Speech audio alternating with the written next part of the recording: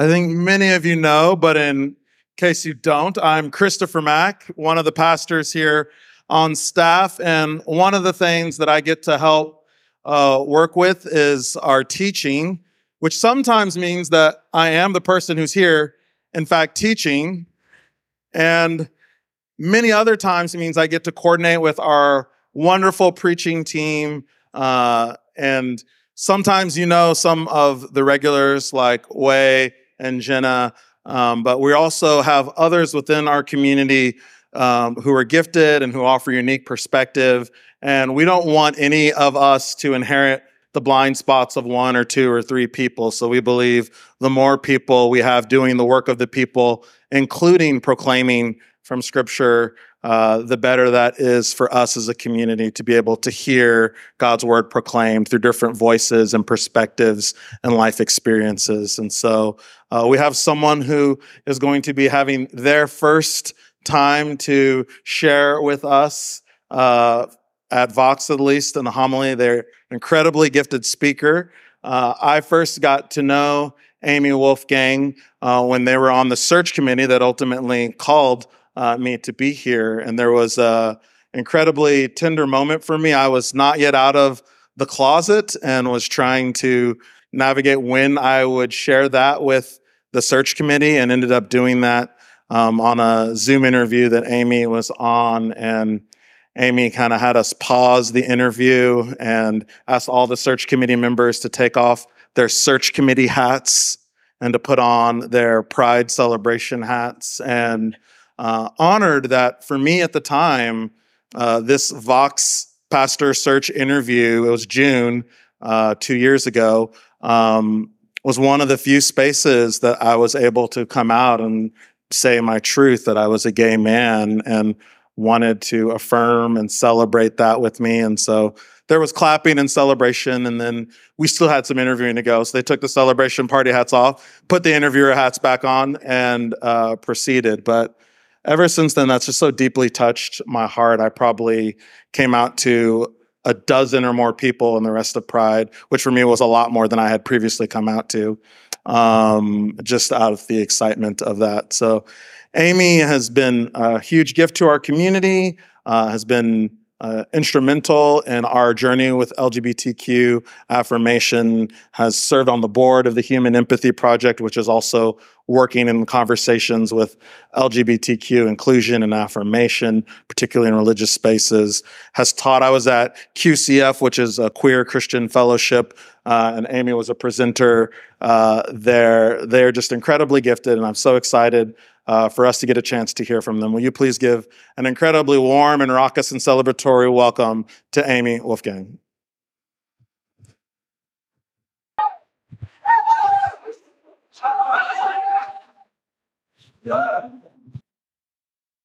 Let me get my accessories set up. Thank you for cramming your tall body in this little space that I made. Okay. Can you see my face? No, she says no. Okay. Now we're ready. Good morning, Vox. And a very blessed last Sunday of Pride Month. When I saw the actual text for today on the lectionary, it was not the most uplifting set of readings, and I reconsidered my choice of date. So included in the readings in the lectionary, which is how we sort of frame our year in this community, we have Psalms of Lament from a community in the midst of peril, the fracturing of family and household relationships, and if I'm being really honest, a few verses that I know have been taken as a mandate to harm the most vulnerable people in this world. And on the other hand, I hold a special place for this Sunday because it is the last Sunday of Pride Month. And in the sweltering heat across our state, LGBTQ plus people, families, allies, even a few pets, have been celebrating. Last week was Juneteenth, And so some of those festivities combined in really beautiful ways for the Black queer people of our state. And for me, reading the Bible, finding meaning there, and then taking that out into the world to apply it is often an exercise in this tension that I just talked about. I hold pain and lament, confusion, joy, beauty, and pleasure all in my arms together. And so it's not really a one or the other. It's like a whole arm thing. Is anyone a one-trip grocery bringer-inner? Yeah. So it feels sometimes a little bit like I've got all my bags, and they're like those plastic flimsy ones, right? And I've made it up the first set of stairs to my apartment, and the eggs are slipping. And sometimes it feels like somebody's kicking my eggs out of my hand. In the last 6 months in particular, I know I've stood in that dynamic, and I know the queer community has, and our trans siblings have. While the rhetoric of the last year and our legislative session in Texas in particular raged on, I looked around at my life and I saw this vibrance that I hadn't had before. Those emotions juxtaposed sharply with the rhetoric where trans, non-binary, gender diverse, and queer people as a whole, and drag performers, let's not forget, were characterized as dangerous, and in particular as dangerous to children. And I'm going to say some of those words today. It might be shocking to hear those words on a Sunday morning in a church, but we can often dismiss the words that we hear coming at us. And I want to acknowledge the reality of what some of our lives have been like. So if you need to care for yourself, please do what you need to do. You can step out. You can play a little classical music. That might actually be really regulating. So I'm going to use some of those words, and it may be upsetting, and it's okay to be upset. It's okay to be uncomfortable. Some of the words that have been spoken over queer people in the last year in particular: groomer, pervert, aberration. And at the same time that those words were being used in the Texas State Capitol, on the other hand, a group of clergy and religious leaders from around the state gathered in the Texas State Capitol, and they called us holy, loved, divine. So I hope that y'all can trust me today, that I will not let you leave this place on a hard note. Both because if you keep reading the Bible in this particular passage, the author begins to talk about the benefits and the joys. I don't get that luxury in my text, but also because I cannot release you from this space, and I cannot let you leave on YouTube without a pivot to joy that I know and have experienced is a hallmark of pride. So let's look at our text. Verse 26, the author writes, "So do not be afraid of them, for there is nothing concealed that will not be disclosed, or hidden that will not be made known. What I tell you in the dark, speak in the daylight. What is whispered in your ear, proclaim from the roofs."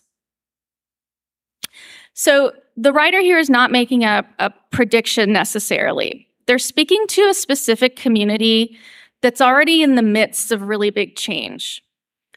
This segment of a population has decided to follow the teachings of Jesus. And the result of that is that they find themselves experiencing not peace or a lack of conflict, but immense change and tension in some of the most important lives important relationships in their lives. They also find themselves in a larger context in conflict with empire. So the very real empire of yore, but also the power structures that are in place. And we experience that today. So the author is saying these wrongs and the harm that you're experiencing, they will come out. Everybody's got to answer for their choices in good and bad ways. It's not a threat, it's an eventuality. When we speak what is said in the dark out into the light, we create conditions for change. And that change is sometimes precipitated by conflict, by that rub. And this community is perhaps stretched to the very ends of their stress tolerance. So my birthday is December 1st, Sagittarius. Some of you might know what that means more than I do, but because I'm queer, I have to know that. Our whole society is structured around that. And I was born in the 80s. And so when I was 2 years old, December 1st was made World AIDS Day. And before I even really knew what a lesbian was, and before I had ever heard the word queer, I knew about AIDS. And looking back, it's not surprising to me that I developed a deep care and empathy for people living with HIV and AIDS. There was some holy rainbow thread that connected me to these people that I experienced primarily through MTV and the Real World, if you remember Pedro, and also the nightly news. My parents had a great practice of, we all sat down to watch the news at night. And the news was really different in the 90s. It was in this kind of context that after seeing one of the first lesbian couples to get married, doing an interview on the news with their mullets flowing in the wind, I turned to my mom and I asked if I could marry my best friend, who was also named Amy at the time. My memory tells me that from behind me, in a kind of uncharacteristic response from my mom, and sort of unprepared, a response tumbled out of her mouth that was, no. So I asked why, of course. And then, deeply uncomfortable, I heard her say, because it's against the church. And I said, well, that's dumb. And I turned back to 60 Minutes, whatever we were watching. Because I also was lucky enough, even though I grew up in a household of faith, that I was able to get out a little unscathed. We all have injuries that happen, but... So I grew up Catholic in a very small town in the coal region. And our whole town was organized around various ethnic pockets attached to each Catholic church. I personally still call myself culturally Catholic. I have a deep connection to the imagery, the structure, and somehow the institution of the Catholic Church. But I have clear eyes around the harm that has been caused by this institution. You don't have to look far to find it. So in a moment, we're going to see a film clip that was made in 1989. The Stop the Church protest organized by the AIDS Coalition to Unleash Power, or ACT UP, as they're known. This group came together in the 1980s as a way to galvanize support and resources for people living and dying with HIV and AIDS. The government was pretty much silent. It wouldn't be until the 90s that a US president would say the word AIDS on television. And at this same time, the Catholic Church was pressuring public schools to not inform students about condom use and HIV prevention. Sound familiar? And so this clip takes place in St. Patrick's Cathedral, which is an architectural monument in New York City, and also a place of worship for very powerful Catholics in the city, like Ed Koch, who we're going to see in profile, who was the mayor of New York City at the time. Members of ACT UP had entered the cathedral before services started and were prepared to stage what would become known as a die-in, D-I-E. Again, this is a clip that's going to involve some shouting, screaming, perhaps, for their lives. And so if you're not ready to experience that, please feel free to step out. If you're on YouTube, feel free to mute and then come back and join us when the clip is over. So let's take a look at this protest. This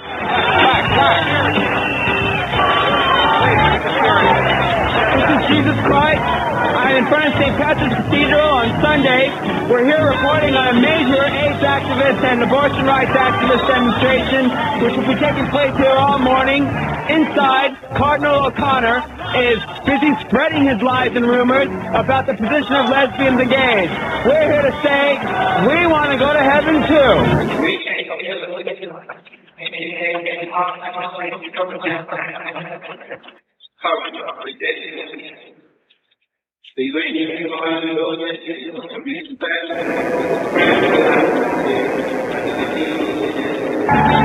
JC here with the Fire and Brimstone Network, and we'd like to ask you a little bit about this large vision that you've visited upon us. Well, we decided to rename the Cardinal. He's now Cardinal O'Condom.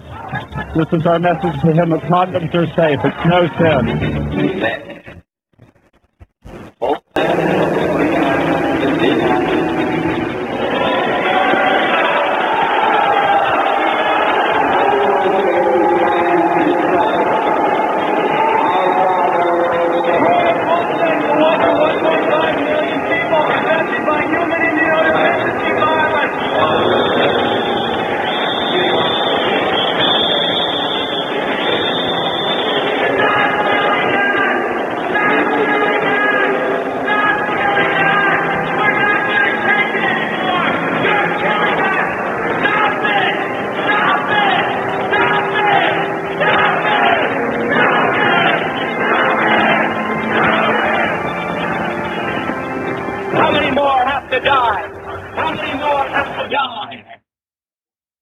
Stop killing us.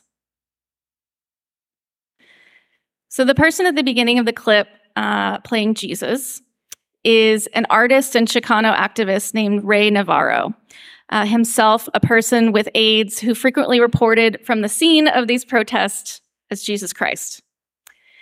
And it struck me the last line that he says in the beginning, "We want to go to heaven too."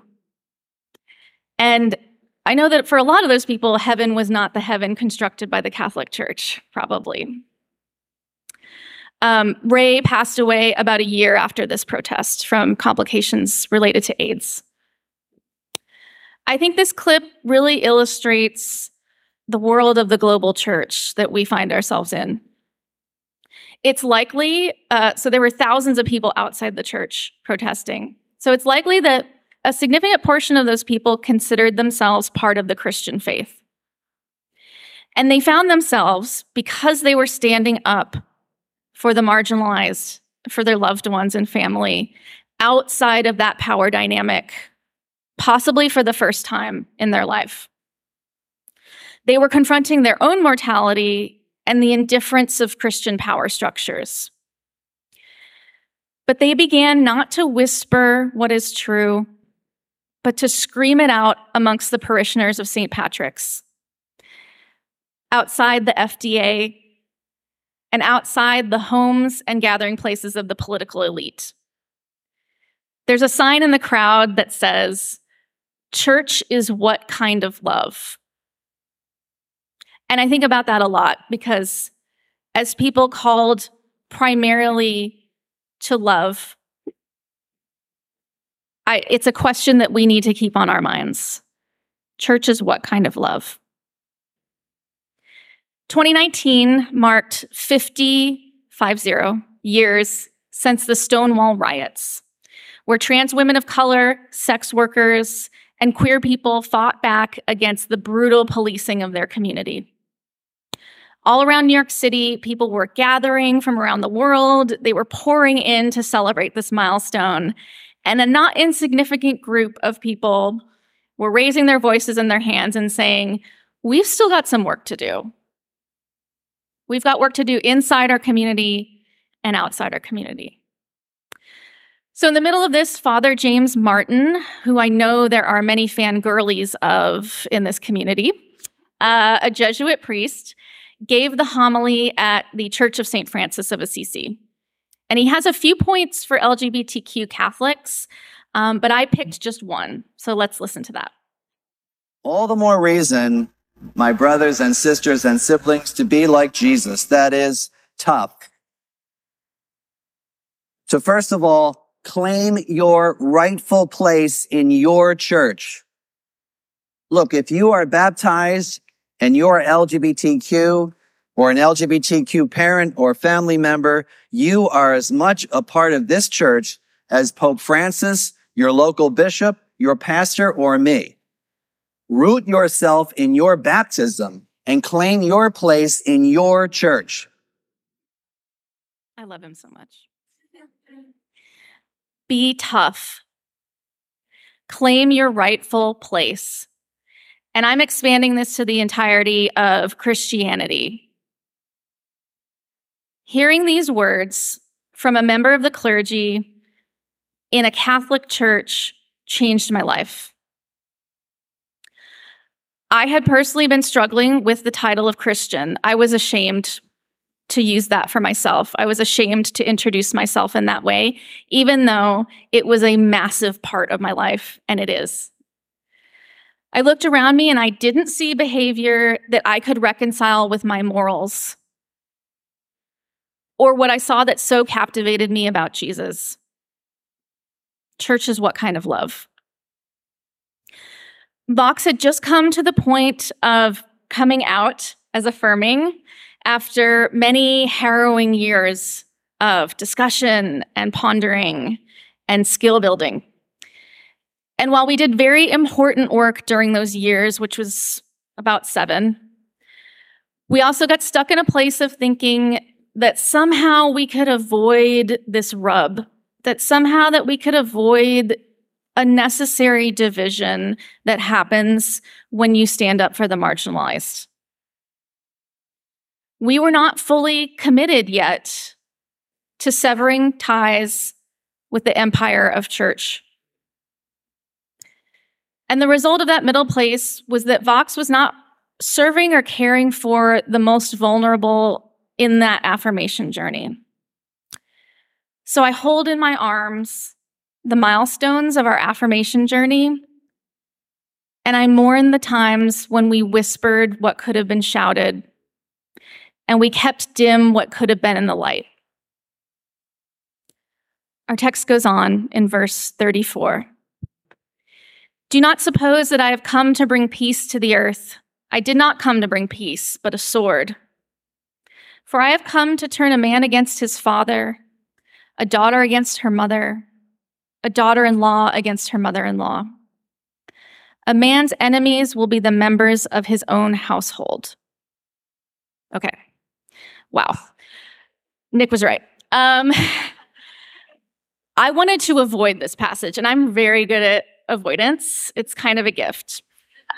And I read it and I read it and I read it, and my first reaction was interesting because I knew that this part of the passage was used to justify Christian action in the world that amounts to violence and sometimes is actual violence. Some of you in here today may have felt the pain of separation from a Christian family who holds a violent God above the tender heart of a queer person, or a single mom, or a human struggling in the midst of substance misuse. Perhaps you were on the other side, and in taking this advice through that interpretation of Scripture, you put distance between yourself and a loved one that you had to reckon with later on. Perhaps you haven't reckoned with it yet. And here's where I get really curious. Why, when I read this passage, do I imagine the hilt of a sword in my hand? Why does some tradition teach us that that sword in my hand is God's sword? Life committed to a nonviolent God would not place a sword in our hands, but it would see us staring at the tip of one. What does it say that many of us have learned faithfulness means that we carry a sword to cut out? For the people who are not queer in this space today, I challenge you to encounter the tip of a sword for queer people. Kevin Miguel Garcia has a way of framing this, and they call it those that go first. When queer people don't have it in us to fight more, allies and accomplices will actively enter a space in order to prepare a safer way for us. And we don't have to go first. And I want to highlight that two of the author's three examples here of relationships refer to women and relationships specific to women. And in a society where men and women lived a lot of their lives in these sort of socially separated spaces, right? You would get married and you would probably move into your mother-in-law's household. And before that, you would remain in your mother's household. And in those relationships, you would carry out all of the work of life, maintaining the household livestock, raising children, making clothing, conflict resolution. So these were relationships that held up the fabric of society. And so it's not surprising that the author is highlighting these. The prying apart of these relationships must have been deeply painful for the women that this author is writing to. Modern research has shown us that a person's brain experiencing emotional pain or social disconnection experiences that in the same way as physical pain. It registers in the same way. So our text reminds us that a choice to follow a nonviolent God does not always generate peace, but often puts us at the point of conflict, at the point of capitalism, at the point of transphobia, at the point of political systems made for the benefit of the few and not most people.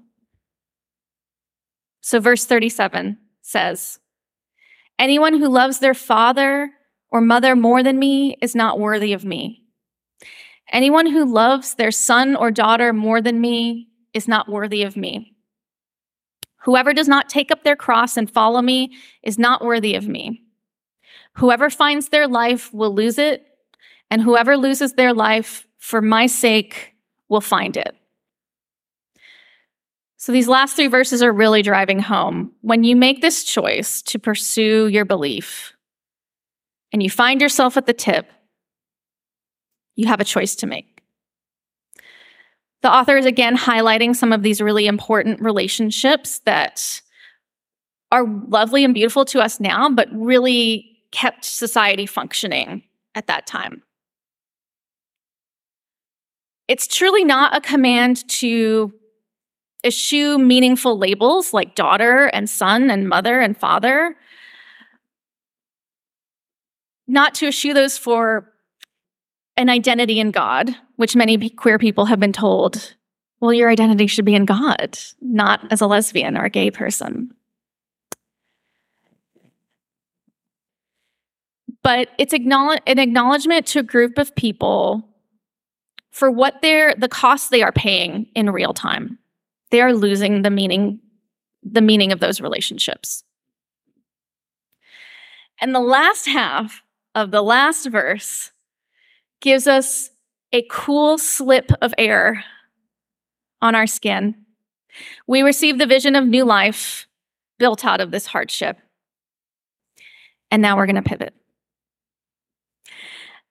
The exercise I'm about to lead us in is inspired by the people who are out in the world doing the work and the ancestors that have done it before us. They work in organizing and change and challenge spaces. They are radicals who feel the very point of society's spheres on a regular basis, and they still choose vision. I received this practice from Adrienne Marie Brown, who I highly recommend checking out, who is a fiction writer, an organizer, a facilitator. And she writes, "I have come to believe that facts, guilt, and shame are limited motivations for creating change. Even though those are the primary forces we use in our organizing work, I suspect that to really transform our society, we will need to make justice one of the most pleasurable experiences we can have." So some of you might be familiar with a prayer of examen, which is an Ignatian practice. So we're just getting deep into Ignatians today. And that's a way of looking back over your day and asking God to show you the places where they have been. There is a special Pride examen available that I'm going to make available through the QR code that's going to be behind me. So you'll get the link to the Pride examen, which is for everyone. It is for queer people. It is for allies. It is for people who don't think you have queer people in your life. And also the text of what I'm going to walk us through will be in that doc with the QR code. If the phone is not your thing, I have two lovely assistants, Kimberly and Jack, and we have a limited number of printouts. So if you'd like to take a printout home with you, just give a little wave and make some intense eye contact with them. But I will verbally walk us through. So I am proposing today a prayer of radical imagination, where we spend time imagining and experiencing the world we are working towards. At this point, I encourage you to let go of trying to intellectualize anything and thinking, well, what's the political system in this imagination of mine? And how will we get food? Put it down. I like to imagine having a basket where I kind of just place those things and I can go back to later. But if you want to jot something down, go ahead and do it and be gentle with yourself. One of the best lessons I've ever learned from an Indigenous restorative justice practitioner is to let the experience be the experience. Don't jump to meaning making without letting yourself just exist in a space. So to get ourselves ready, take or leave whatever of this prep that you would like. You can shake yourself out, wiggle a little bit, move from standing to sitting, or vice versa. We're going to engage in a practice from Resmaa Menakem that's included in My Grandmother's Hands. So we're going to look directionally. We're going to look forward to your left, to your right. Look up, not into the lights. Look down. And finally, we're going to look behind us. And we're really looking. This is not a stretch. We look behind us for threats, for the past, for our ancestors. And you can turn your whole body or you can look over your shoulder. So if it helps you to engage your senses more, you can close your eyes during this practice. And some other options. So if spending time with yourself in this kind of way with your eyes closed is deeply uncomfortable or activates some of your trauma or harm in a way that you're not really prepared for, that's okay. You can keep your eyes open as an option. We have beautiful art around the space and a very neutral floor that you can rest your eyes on. Or maybe you have an object with you that helps you calm yourself. You can also engage with this activity when you're in a better physical environment that you trust. In fact, I encourage you all to engage in this activity on a regular basis as a way to nurture yourself for the work.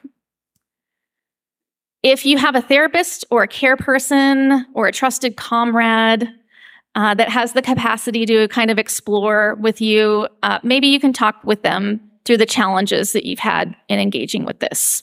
And of course, journaling, always available. So get yourself settled, and we're going to walk through the practice.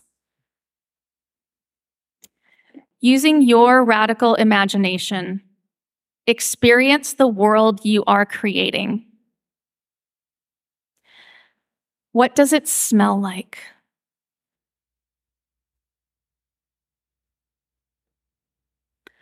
What are the sounds around you?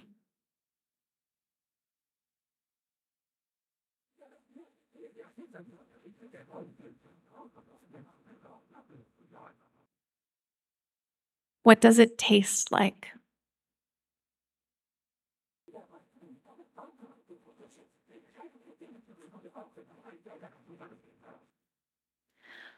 What are the sensations on your skin? Not only of reaching out to touch, but of letting the world engage with you.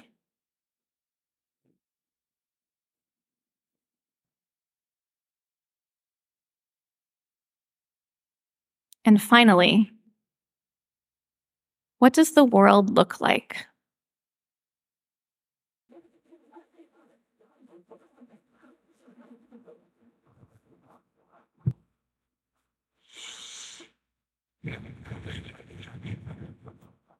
Okay.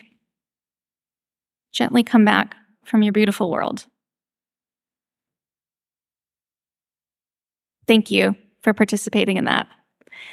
And thank you for taking care of yourself if you weren't able to. So my Vox community, my beloved people, I am gathering you in both of my arms, and I am closing our time with this. What is the life that you are risking it all for? What does it look like? What does it sound like? What does it smell like? What are the textures and the physical feelings? Who is there? Are you there? Am I there? I hope we are. Thank you.